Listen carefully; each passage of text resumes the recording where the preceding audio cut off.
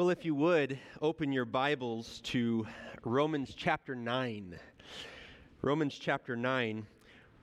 We're going to do something today. It's a little bit audacious. We're going to be doing an overview of three of the greatest passages, I think, in the book of Romans as it concerns Israel. And while you're turning there, I want to ask, how many of you have seen either the film adaptation or the musical Fiddler on the Roof? Anyone seen that?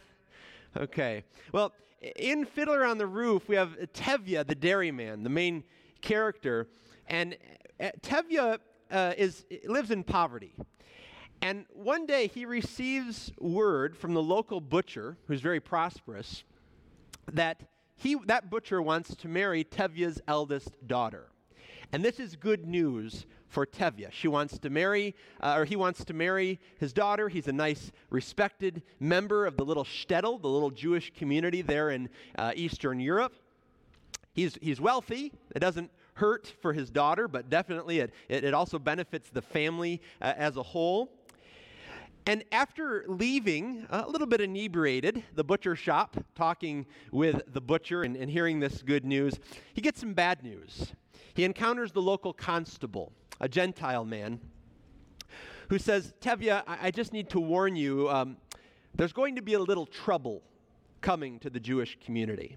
Now, when a Russian constable tells a Jewish man there's going to be a little trouble, this is not just a little trifling thing. This is what is called a pogrom historically. These were attacks on the Jewish community by the government. And they happened all throughout Eastern Europe. And so after the constable leaves and Tevye has just been sobered with this news, literally, he's walking away and he does one of his famous Tevye prayers. He looks up to God and he says, "Dear God, did you have to give me news like that today of all days? I know, we're the chosen people. But once in a while, can't you choose someone else?" You know, that's the sentiment many of my Jewish friends share. They're glad to be Jewish. They love the holidays. They understand that they have been given the Word of God. But whenever I mention, you're a blessed people, you're the chosen people, they kind of, no. Let's not talk about that. We don't want to be singled out. Because historically, for the Jewish people, being chosen, in their view, means being chosen for persecution. It makes them stand out. It makes them easy prey for anti-Semites in the world. And you can't blame them. Consider in Tampa, I think we have a picture of this. In Tampa, just recently, there were a gathering of people waving Nazi flags and carrying anti-Semitic signs outside the Tampa Convention Center, calling on the Nazification of that area and Nazi policies against the Jewish people. At the University of Southern California, just this past month, a Jewish girl was forced to resign from student government because of her Jewish identity and her support of Israel. And this is the history of the Jewish people. This is modern, but it's an ancient hatred. But Alfred Edersheim was a believer in the Lord Jesus, and he was a Jewish man, wrote some phenomenal books, and he said in one of them, none loved Israel, none loved the Jewish people so intensely, even unto death, as Jesus of Nazareth.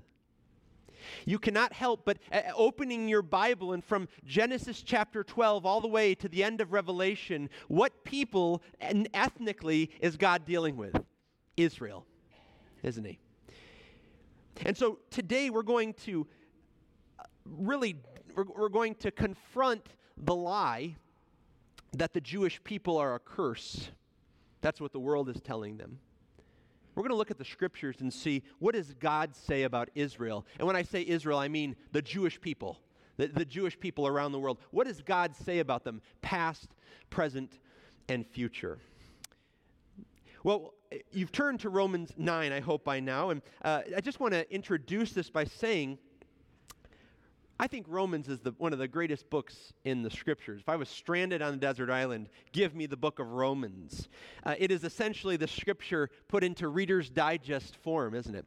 And Paul, in Romans 8, he's kind of reached this climax in his message, or so it seems.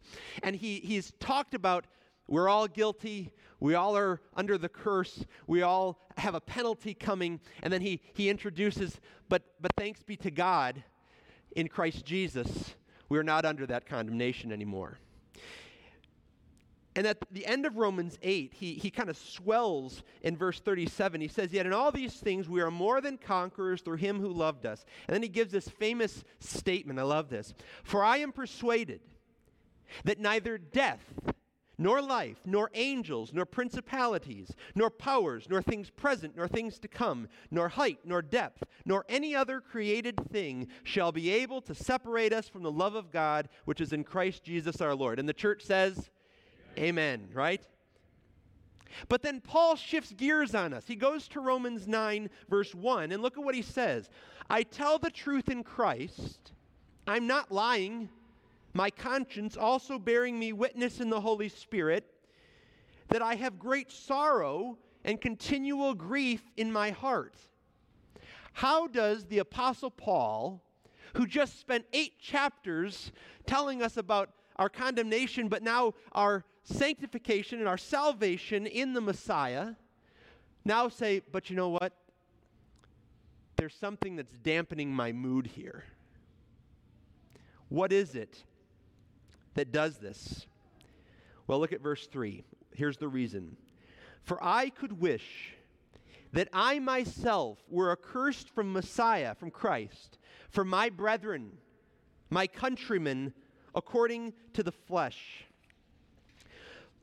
Paul says what is burdening his heart is that his own people, the Jewish people, by and large, have not accepted the message of the Messiah and the salvation found in him. Imagine, and some of you, this isn't very hard to do, imagine your own families. Think of people in your own families and you say, you know, I'm a joyful person. I know the Lord. But you know what really burdens me? You know what really saddens me? My family members who are not saved. Do you know what that feels like? And Paul is saying that of the entire nation, of his people. This burdens me. My people are not saved. And his heart is such that he says, if it were possible, I would be accursed for their sake. I would go to hell and take the judgment of God if it meant the salvation of the nation. Do you have a heart like that for people? I struggle with that. I don't think I'm where Paul is. But he goes on in verses 4 and 5 to explain that Israel, they're not only his people, Israel is a privileged people.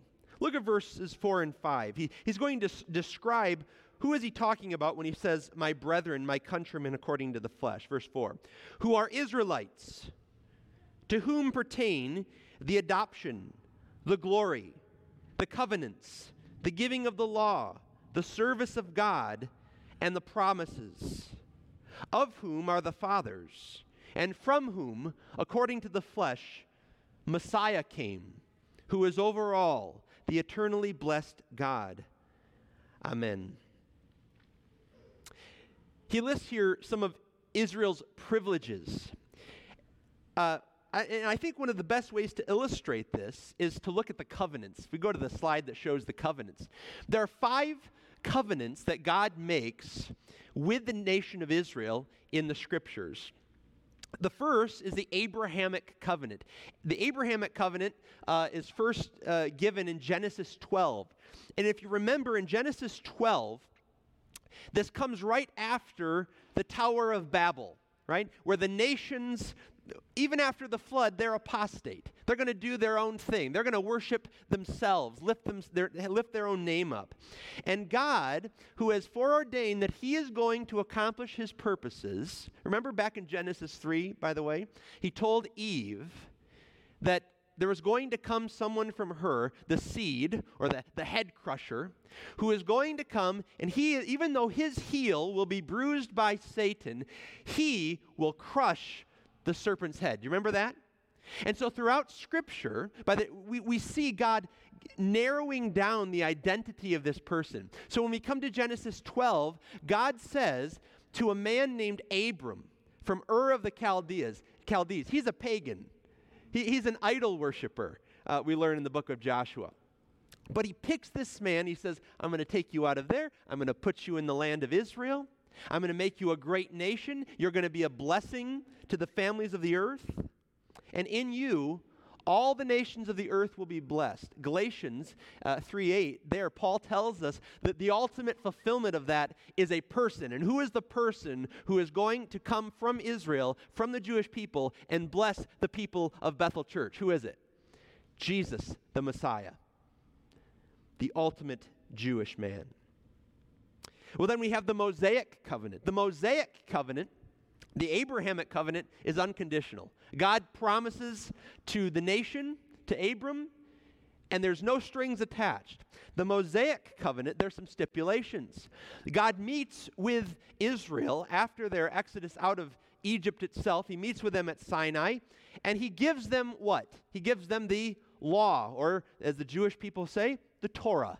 Okay? He gives them the Torah, and he doesn't just say, go enjoy it, enjoy your lives, right? The law has stipulations. He's giving this to the nation to keep them holy, to keep them separate. Why would he want to keep them separate? Well, because they are essentially, nationally, a missions nation. The nations of the world are to look to Israel and see, that is what it means to be in right relationship with the one true God. And he gives them these laws to keep them separate, not to make them right with God, but to keep them sanctified for God. And he gives them these stipulations, and he says, now, if you keep this law, there's going to be great blessing for you nationally. Your harvest is going to be wonderful. You're going to have large, prosperous families. It's going to be as close as paradise can be this side of Eden. However, if you disobey this covenant, it is not going to be good for your nation. I'm going to scatter you to the four corners of the globe. Did Israel keep that covenant? No. And we'll see that in just a moment. There's then the land covenant. God tells Israel, I'm going to give you this land. I give you the land of Canaan, the land of Israel. Or as the Jewish people say, Eretz Yisrael. It's like the soil, the dirt of Israel. I'm going to give it to you. But if you want to enjoy it, you need to obey the law. Because I can take you out of the land just as easily as I put you in. One way to look at this, when I was 17, my parents got a new car for my mom, and I got her 1997 Sunfire. You know, you can picture it. It's green with shades of rust, right? And my parents said, this is your car. You have the responsibility. You put the gas in it, you pay for the repairs, you do everything. However, my parents didn't have very many rules, but my dad always had one rule: don't be stupid. And if I was stupid, guess who was going to have his keys taken away? Me. It was my car, right? But my parents reserved the right to take the enjoyment out of that car really quick. It's the same with the land, where God says, it's yours. I'm giving it to you, Israel. But I can take you out and not allow you to enjoy it. However, he says at the very end of that covenant in Deuteronomy 30, there's coming a day when I will return you to the land following national repentance. Well, then there's also the Davidic covenant. The Davidic covenant is God's promise to David in 2 Samuel 7, where he says there that he is going to have a kingdom that will never end. How is that possible? Well, it's possible if you have an eternal king to sit on the throne, isn't it? And who is that? Sunday school answer: Jesus, right? Good. And then there's the New Covenant. The New Covenant we find in a few places in the Old Testament, and certainly in the New, but one of those places is Jeremiah 31. And there God promises Israel, that there's coming a day when, even though they broke the Mosaic covenant, the old covenant, the law, even though they broke that, he was going to make a new covenant with them. And this covenant would be inscribed upon their hearts. Now, this covenant can only be affected by faith, but it requires the blood of the Messiah, Isaiah chapter 53. Now, has that blood been shed? Yes, you and I are beneficiaries of that blood. Does Israel enjoy the new covenant today? Not yet. That day is coming, and we'll get to that. So these are some of the blessings, the privileges that this nation has. God did not make covenants with Egypt. He didn't make covenants with the United States or with Canada or wherever. He made it with one nation, with the nation of Israel. They are privileged. But Paul makes the next point. We're going to go into Romans 10 now, if you would, just turning to Romans 10, verses 1 through 4. Not only is Israel a privileged people, right now, Israel is a lost people. Israel is a lost people. Paul writes here in chapter 10, verse 1, "Brethren," that's you, "my heart's desire and prayer to God for Israel is that they may be saved. For I bear them witness that they have a zeal for God, but not according to knowledge." Let's stop right there. This is probably you and me before we came to faith, true faith in Jesus, isn't it? I believe it was Blaise Pascal who said, essentially, we have a vacuum, we have a God-shaped hole in our hearts, and we will fill it with everything under the sun except for God, right? But it's designed for God. We too often build religions. We're zealous for God or gods, depending on the religion. But it's not according to knowledge. How did you come to know the one true God of Abraham, Isaac, and Jacob? How did you come to know him? Well, I guarantee, whatever your testimony, whatever your story, this was involved, wasn't it? Because God reveals himself through his word. You came to know the Messiah through the knowledge of God. The problem with the nation, Paul says, is that they are zealous, but it's not according to the knowledge of God. It's not according to Scripture. In fact, if you go to most synagogues today, your kids in maybe middle school or even elementary school, Sunday school classes, almost undoubtedly know more about the Scriptures than many of the elderly Jewish people, the people who have grown up in the Jewish community.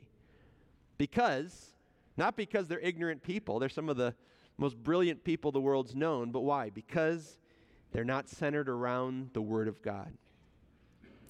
Well, he says also, for they being ignorant of God's righteousness and seeking to establish their own righteousness, they've not submitted to the righteousness of God. That is works-based religion, isn't it? I'm going to seek to establish my own righteousness. I'm very good at this in my heart. I'm very good about establishing my own righteousness. What's the problem?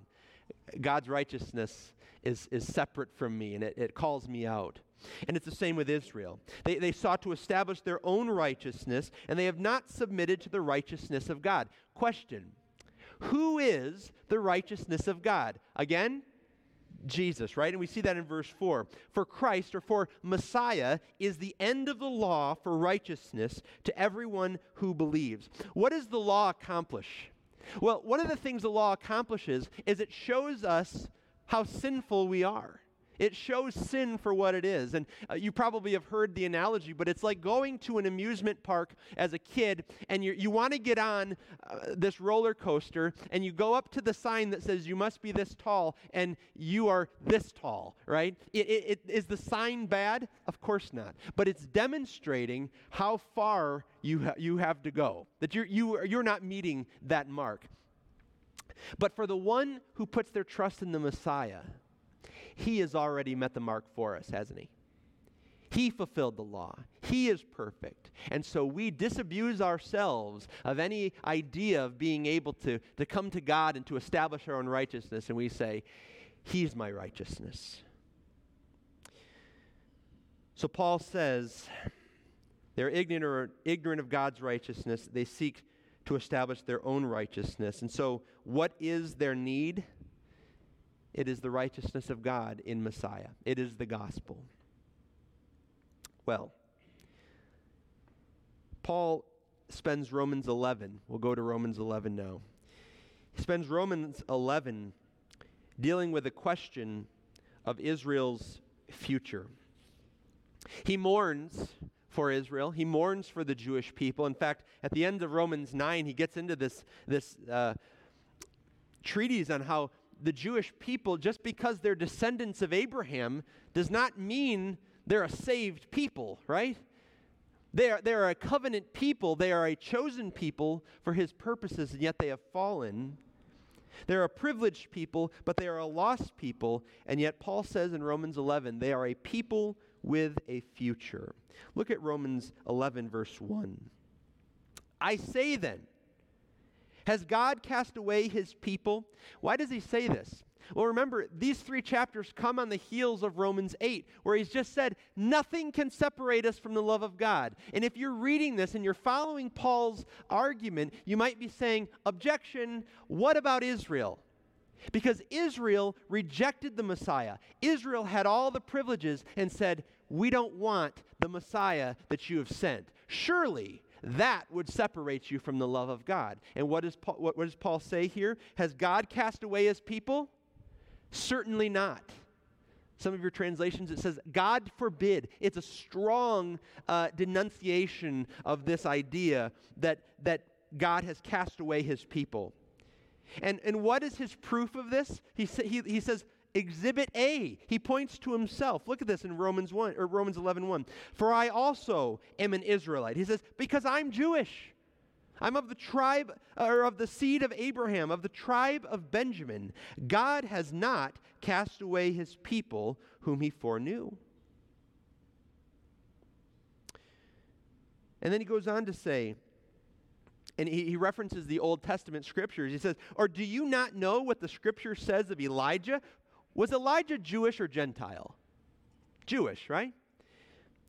So he speaks of this Jewish man. He says, of what the scripture says of Elijah, how he pleads with God against Israel, against his own people, saying, Lord, they've killed your prophets and torn down your altars, and I alone am left, and they seek my life. Elijah is part of what is always, throughout the scriptures, throughout the theology of the Jewish people, throughout their story, there is a remnant, okay? Paul says, not all Israel is of Israel, right? Not all Jewish people are true descendants of Abraham in the spiritual sense. And he says here, Elijah felt the same way. Elijah looked at his own life. He says, look, I know I'm an Israelite, and I'm seeking the Lord, but I'm the only one in the whole nation. Nobody else is following the Lord. Incidentally, do you ever feel that way in our own culture? And what does Paul say?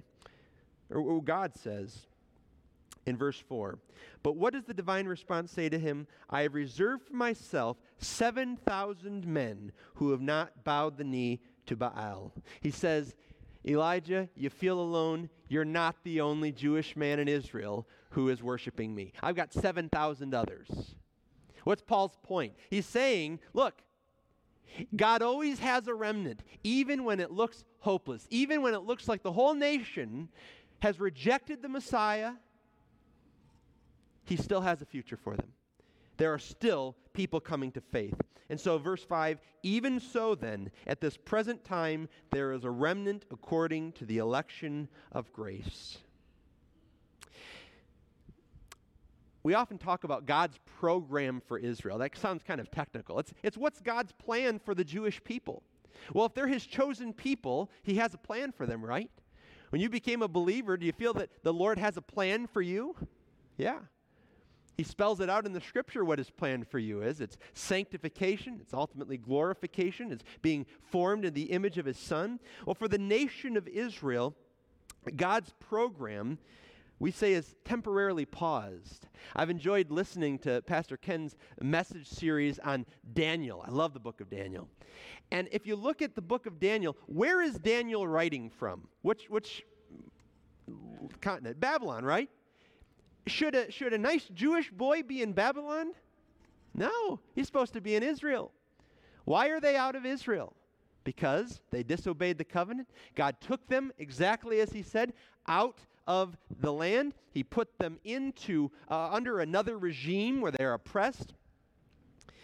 How could this be part of God's program? Well, it is. It's part of his chastening plan for Israel. And in Romans 9, I don't want to steal your thunder, Ken, but in Daniel 9, God gives Daniel a prophecy called the prophecy of the 77s or 70 weeks. Weeks gets confusing. It means a measurement of 7 or heptads. And he says that there are 77s for Israel. And those 77s stop at 69, just shy of 70. Why? What happened? Well, it says in Daniel 9 that the Messiah is going to be cut off. He's going to be killed for his own people. When did that happen? It was the crucifixion of the Messiah, Jesus. And so if you can imagine, as one pastor friend often says, if you can imagine that Israel is God's timepiece, it's his clock for all of history, and when the Messiah was crucified, there is a spike stopping that hand from going any further. The clock is not ticking, and it hasn't ticked for the last nearly 2,000 years. However, I believe that following the rapture of the church, where God takes his bride home, who does he turn back to? He turns back to Israel.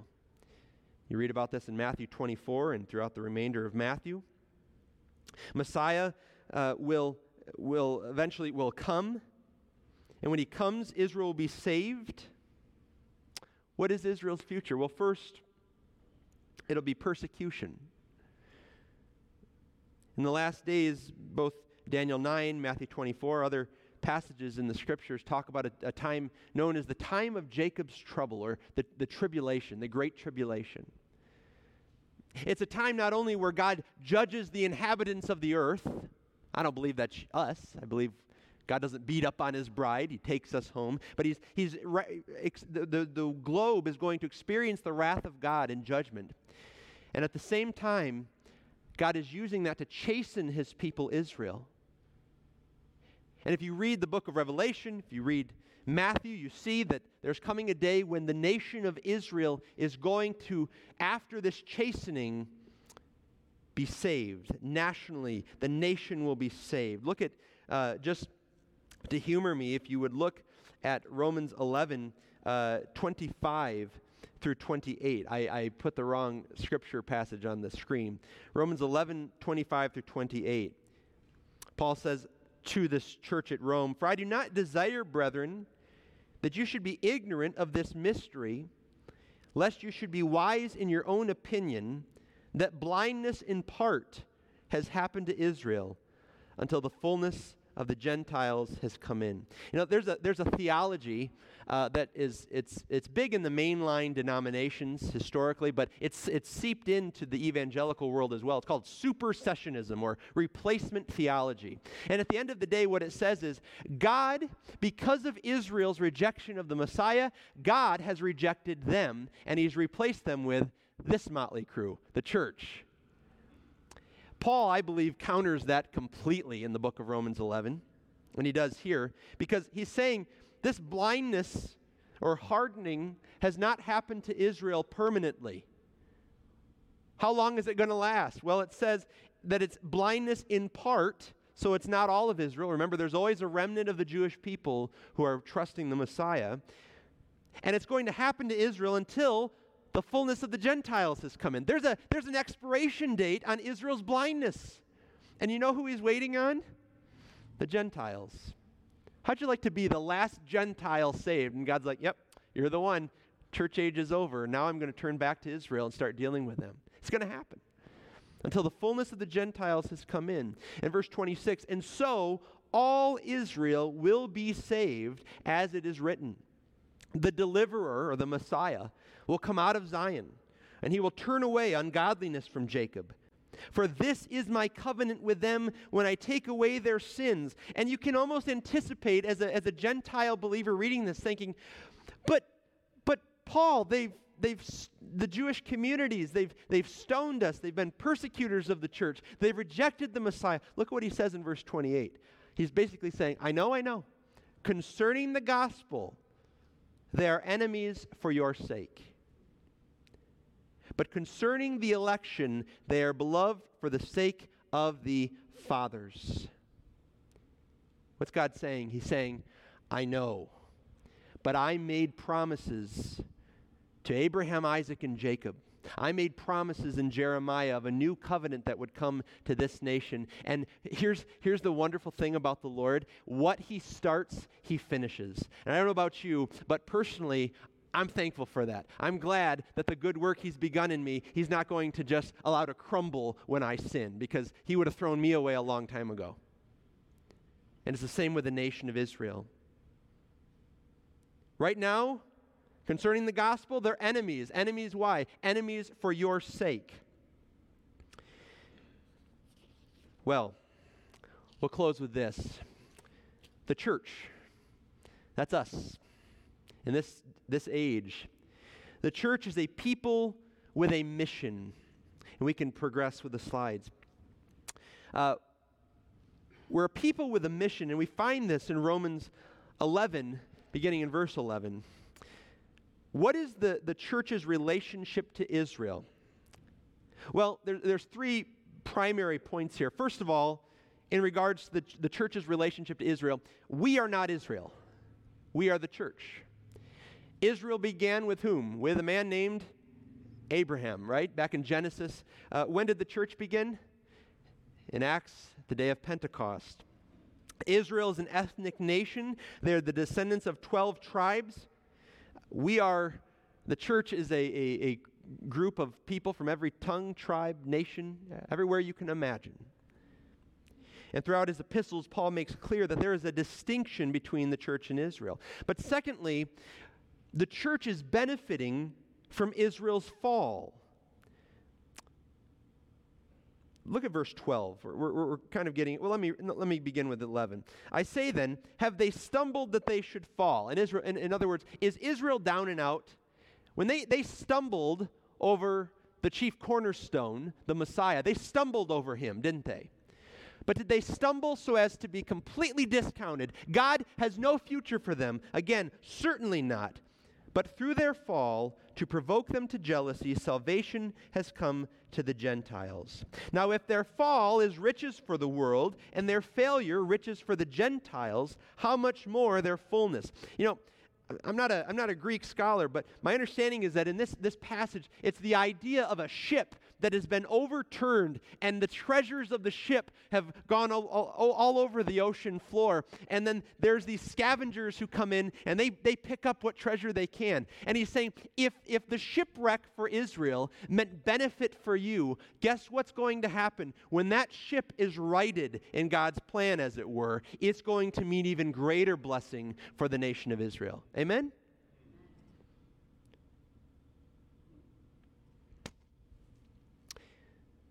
When Israel rejected their Messiah, did the gospel just stop? God said, okay, if they're not going to accept it, we're done here? No. Who did it go to? To the nations, to the Goyim, the Gentiles. You are saved because the gospel message was rejected by the Jewish people, and it went to you. In fact, when I share the gospel with many of my Jewish friends, and they kind of say, well, this is just hard for me because that's such a Gentile message. I say, no. You should be telling me this. I'm the Gentile, right? You should be teaching me this. So we are benefiting from Israel's fall. And then third, we are tasked with making Israel jealous. Now, if you look at church history, the church gets a big F on this. Historically, the church, and I say that broadly, Christendom, has been very unkind to the Jewish people. Martin Luther, for all the wonderful things he did and for the wonderful things that came out of the Reformation, he was, towards the end of his life, a terrible anti-Semite, wrote horrible things about the Jewish people. And another German, about 350 years later, comes along and he takes those writings and he quotes them to the German people again, and it helps to pave the way to unparalleled persecution of the Jewish people. Who was that German? Adolf Hitler. You can read volumes on how the church has treated Israel. That's not what we're talking about when we say that the church is to make Israel jealous. Go back to verse 11 there. Paul says that they haven't fallen, certainly not, but through their fall, to provoke them to jealousy, salvation has come to us. God wants us to be saved, but part of his purpose additionally in saving Gentiles and saving the nations is so that the Jewish people would be jealous. You know, I have two kids. I have a 3-year-old and a 1-year-old, and it's really interesting to watch them. My son, Emery, he's 1, he will be toddling along and he'll see one of my daughter's toys that he picks it up. Now, my daughter, it's like she can smell this from a mile away. Because all of a sudden, she comes in and she sees Em playing with this toy she hasn't thought about for 3 months. And all of a sudden, there is no toy on God's green earth that she wants more than the one Emery has. You've probably seen that. It's provoking her to jealousy to see Emery playing with her toy. You know, it's essentially the same with us. As the church, we are to be enjoying the Lord. We are to be displaying the fruit of the Spirit. Our lives, our testimonies are to be on vibrant display to the world and particularly to Israel, not to gloat, but to say, look at what you're missing. You can have this too. It is to be a witness. Is your life making other people jealous for your walk with the Lord? People look at you and look at how you handle not only the joys in your life, but the trials, and they say, you know what? That doesn't make sense. There's something weird about this guy, or there's something weird about this lady, but there is no denying there's something different. They handle things differently. They live their lives differently. Is it making people jealous? We'll end with this. If we learn the lessons of Romans 9, 10, and 11, and we leave here saying, you know what, I know God has a plan for Israel now. I get that. That's good. But if we miss what it tells us about God, then we have missed the entire point about the character of God. What does this teach us about him? Well, first of all, it tells us God is faithful even when we are not. Look at Israel. Not a faithful nation. And yet God is going to fulfill his promises to them. God is long-suffering. He's long-suffering with this nation. He's long-suffering with our church, with us, the church. God does not replace or give up on his promises that he's made. He is true to his word. And his word is true even to the last jot and tittle. Many of my Jewish friends are atheists or agnostics, and they say, how can you believe in a God who would allow 6 million of our people to perish in the Holocaust? That's a big question. And my answer usually is, how can you not believe in a God who has sustained your people, and in spite of the persecution and the attempts to annihilate your people, you are still here? The greatest evidence, I believe, for the God of Abraham, Isaac, and Jacob is the Jewish people. They are a testimony. And so we can trust God. We can trust his word. And so the church must have a heart for the whole world, just as God does. But the church must also have a special burden for Israel, for what God calls the apple of his eye. He will keep every promise. So the question is, as believers, can we say with Paul, brethren, my heart's desire and my prayer to God as it concerns Israel is their salvation? I hope it is. Let's pray.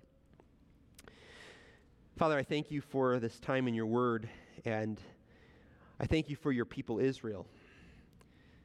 They are a lesson to us of your character, of your long-suffering and your faithfulness. And we can look at that and see how you treat us as believers. I thank you for Bethel Church and for their heart for ministry to the Jewish community, for their heart for the gospel, and their heart ultimately for Jesus. And I ask your blessing on them, Lord. I pray that we would be prepared and ready to share the gospel with all those we come into contact with, to the Jew first, and also to the Greek. And we'll glorify you for it. We pray these things in Jesus' precious name. Amen.